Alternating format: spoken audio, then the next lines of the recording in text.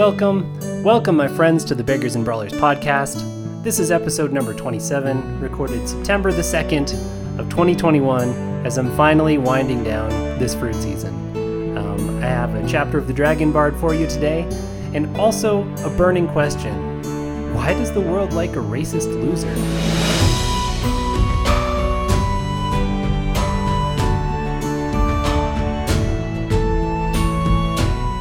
So it's the late fruit season, and that can mean only one thing: extreme senioritis. I've been selling fruit, I've been selling cherries, peaches, pears, apples, you name it. I've been on the road for 4 months now, and the end is in sight. I don't think there'll be more fruit after I'm done with this load, and my family's waiting for me. We got a vacation planned, and I just have to get through these last days of selling fruit. It's like the last thing that I want to do. So I've got some senioritis hard. I'm like that kid who just knows if I stick this out for another month, I'm going to graduate and then the world is my oyster. That's how I feel every year at the end of fruit season, and this year is no different. Along with that feeling of being so done is me kind of not caring about anything other than just getting to the fruit stand and getting this fruit to disappear. So full disclosure, I have not written much on the Dragon Bard. I do have a new chapter for you, but I've had that one in the can for a while. I've just kind of been binging things on Netflix, not even reading that much. I don't know. Maybe you've been here before. It's funny that this is the episode in which I admit that, because I'm kind of going to be talking about a character similar to me, but in an even worse spot. So that question that I started with, why does the world like a racist loser, comes from the Netflix show Cobra Kai. I don't know if you've watched Cobra Kai, but it's this remake, not a remake, but a restart of the Karate Kid franchise from the 80s. And it's really good. I started watching it on the recommendation of a writer friend of mine, ML Wong, and I really like it. It's so good that the first few episodes, after they were done, I took notes, which is a habit of mine these days, on what was working for it, what I liked about it, trying to glean whatever little pieces of information I can from it that I can use for my own stories. It's also something I did with Black Widow, another way that I've been spending my free time in these waning days. I've been to see Black Widow twice in the last 2 days. I didn't get to see it all summer. And I think it's a really good movie. So second time I went home, and like a good little story nerd, I took notes on it. So anyway, my notes on Cobra Kai on episode 1 has came up with this really interesting question. And so this podcast is going to have kind of mild spoilers for it, but really only for season 1, episode 1. So it'll take you 20 minutes to get up to speed if you want to get up to speed. And if you don't, it really isn't spoiling the rest of the episode or the rest of the season or show for you, because I'm just talking about this guy's character, and it's obvious in the first minute that you watch him. So there's basically only one character in this first episode, and he's a racist loser. Actually, Johnny Lawrence is much worse than that. In the first episode, he's racist, he's a misogynist. When I say he's a loser, I mean, not only does he have a bad life, but he has no motivation to change it. He just kind of feels stuck and angry and powerless and unmotivated. And he beats up a group of kids, and he's mean to literally everyone he talks to, including this really nice kid who's kind of obviously a plant for the rest of the season. And Johnny's the only character in this one. We don't switch to somebody else that we'd like more. We don't find someone who's a hero to balance his evilness, his villainness. It's just him. It's just this motivationless, racist loser. So my question is, why did anybody get to episode 2? Why did I get to episode 2? Why would we keep watching this guy who's just a, piece of shit? So after I took those notes and asked that question, obviously, I started thinking about answers. And the first one that came up with is that some people just like the franchise. They watch the Karate Kid movies. They think it's cool that the same actors are back in this one, and they just want to see where it goes. But that was not me. I have not seen them, and I don't really have any connection to that old movie, even though, parts of it have entered our social lexicon. So I asked my friend who'd recommended this what kept her going through it, and she's in the martial arts world, and she said that it's just cathartic to laugh at these unstable, washed-up sports heroes that everyone sees in an American dojo, I guess, who used to be really good at something and now just kind of suck, but they have this big ego and maybe they've taken too many hits to the head, so they're a little bit disconnected from reality. And something about laughing at that person because it's never safe to in real life was very cathartic for them. And that makes sense to me. But again, that wasn't me. And I kept watching. So it had to be something else. And part of me wanted to say, okay, the writing was just good. The dialogue was good, even though he doesn't really get anywhere until the very end of it. The action was good.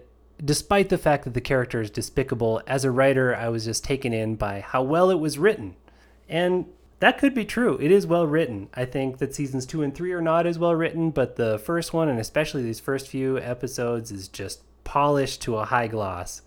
And there's no denying that even as we're watching this despicable character, we're really drawn in by some of the humor and some of the interactions that he has. There's lots of emotion in there. It's just all the emotions of a loser.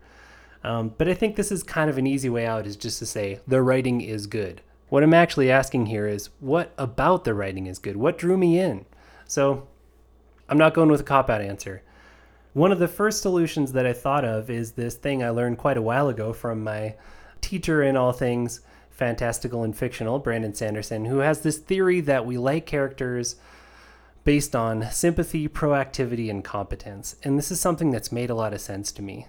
So what that means basically is if we like a character because they're sympathetic, maybe we see them do something good. There's this famous book called Save the Cat by Blake Schneider, in which he says, if you want the audience to like your character, have them do something good right away, like literally have them save a cat from a tree. Or I had a character hand money to a beggar in the first chapter of my science fiction novel Ache because nobody liked the character, and like magic, all the readers afterwards said, I just think he has like the potential for good. And all I did was slap in that one scene. So if you see them do something good and they have the promise of being a good person, you'll stick with them and care about them.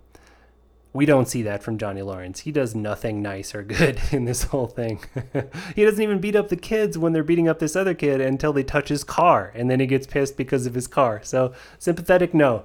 Proactivity is another one that Sanderson talks about, that even if we don't really like them, if we see them being really driven towards a goal, that's something that's fascinating.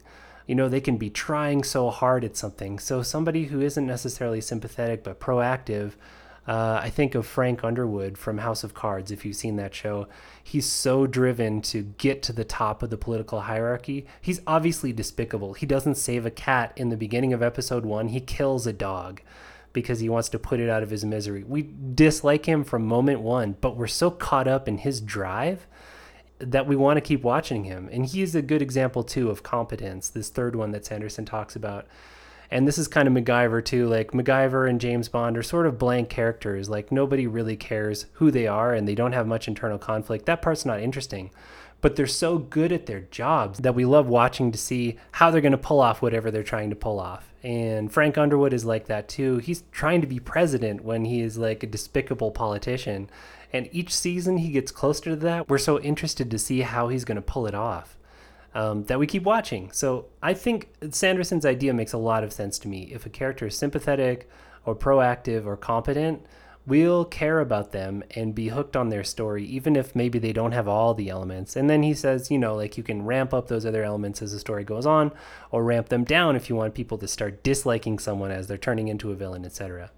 But when I think about Johnny Lawrence from Cobra Kai Season 1, Episode 1, he is not sympathetic. He has a tormented past, but it's the tormented past about which he's just being a sore loser. So that's not very sympathetic. And he drinks and drives on his way to have this dark night of the soul. So no, not sympathetic. Proactive. At the end, he takes a turn for proactivity, and to me, that was a really strong hook. And it made me really want to keep watching the show, but it was so strong in part because he's been the opposite of proactive this whole time. He's in a job he's not trying very hard at. When he loses it, he doesn't try very hard to get it back. He just says like, F you, man, I'm done anyway. And yeah, he does nothing to better his situation, even though he lives in a dive and is an alcoholic, etc. So not proactive. And competent, when he beats the kids up, we do see that he's better at karate than a bunch of random kids. But that's not really saying much. And it's in such an unsympathetic situation anyway. And then he gets caught at the end because he's already drunk. So, no, he doesn't come off as particularly competent even. So, Sanderson's theories of why I would care about a character also fail. So I went back to the drawing board again. Why do we like this racist loser? Maybe Sanderson needs a fourth category, which is loserdom. Maybe we can all identify with a loser. We all have sympathy for someone who really has no sympathetic traits because we all have been there, or we all at least feel like we've been there. We've been that loser that nobody cares about. And that's a kind of built-in sympathy.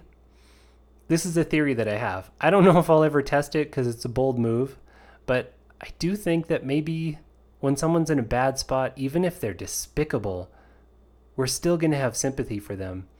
But I think more than that, the answer that I came up with, and this is not the right answer, this is just what I've come to understand about why I kept watching this show, because none of the other answers applied to me, is that a story is a promise that things are going to change.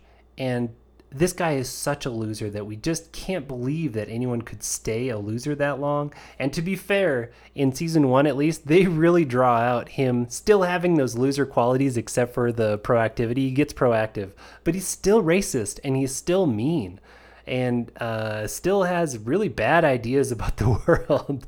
And we still watch him. So maybe it's just because he's proactive.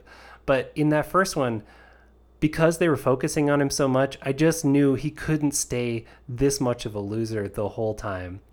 I think I was just really curious about where are they going to go with him? What can you do with this character who's burned all his bridges?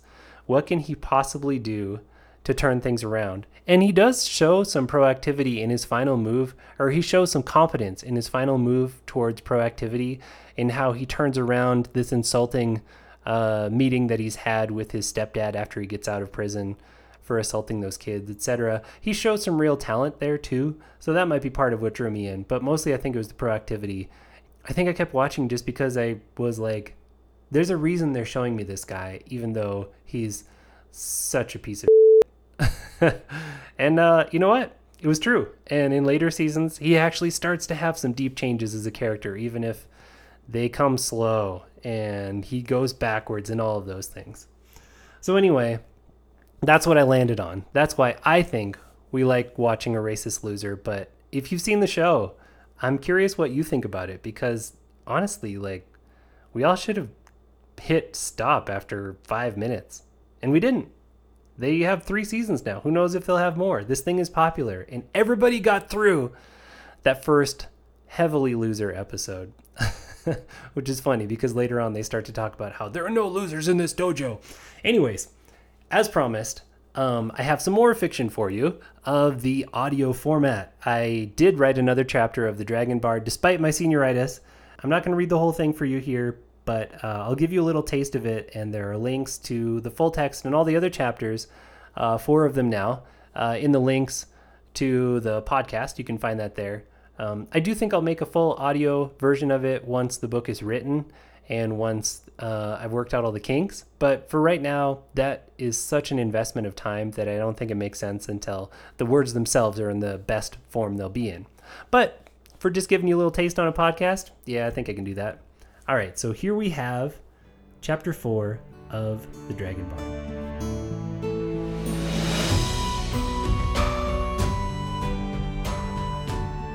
Chapter 4. Makina pushed through the scaled curtain, night air fresh on her face after the stale heat of the hut and its dragons. Above, the celestial rings arced across the sky, casting a pale, silvery light over the gardens and stables, and the patiently unwinding spindle, driving the lull now that the wind had died. Makina took a deep breath, willing her heart to settle from her talk with Alamog. Long breath in, long breath out, long pause between. The cadence of calm. Good for long waits, decision-making, and masking emotions in confrontation, she could still hear Adjutor Howitt saying. Also, ambushes. To her left, the nesting mare gave a low trumpet, and Makina noticed a fresh trail of cooling lava leading from the far side of the cavern into the iron brood pen. She should have noticed that right away. Shouldn't have been rattled at all. She was getting rusty. Long breath in, long out, long pause. Another hatchling born. Good. She would check on it once she'd settled.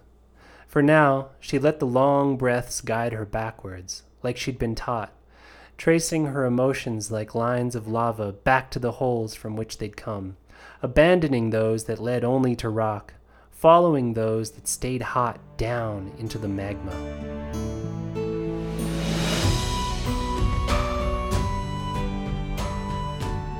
All right, I think I'll leave it right there. There's a lot more to that chapter, but yeah, there's a little taste of it for you. Go read it. I'll have another chapter for you next week. Hopefully, if the senioritis doesn't get to me even harder than it has. Hopefully I'll be done with fruit and that writing desire will pop back. But for now, I'm going to get back to binging Cobra Kai and patiently awaiting the end of this long, long fruit season so I can see my kids. Kind of like Johnny Lawrence, I don't think the fruit season can possibly stay this bad for this long. So I'm just going to stick it out and have a little bit of sympathy for the end of the fruit season. Anyway, I hope this podcast finds you well and in the company of good books. Till next time, my friends, read on. For more information on Levi Jacobs and his books, including the award-winning Tidecaller Chronicles, please visit www.levijacobs.com. Or for a free audiobook, only available to podcast listeners, go to www.levijacobs.com/free. Thanks for listening, and read on.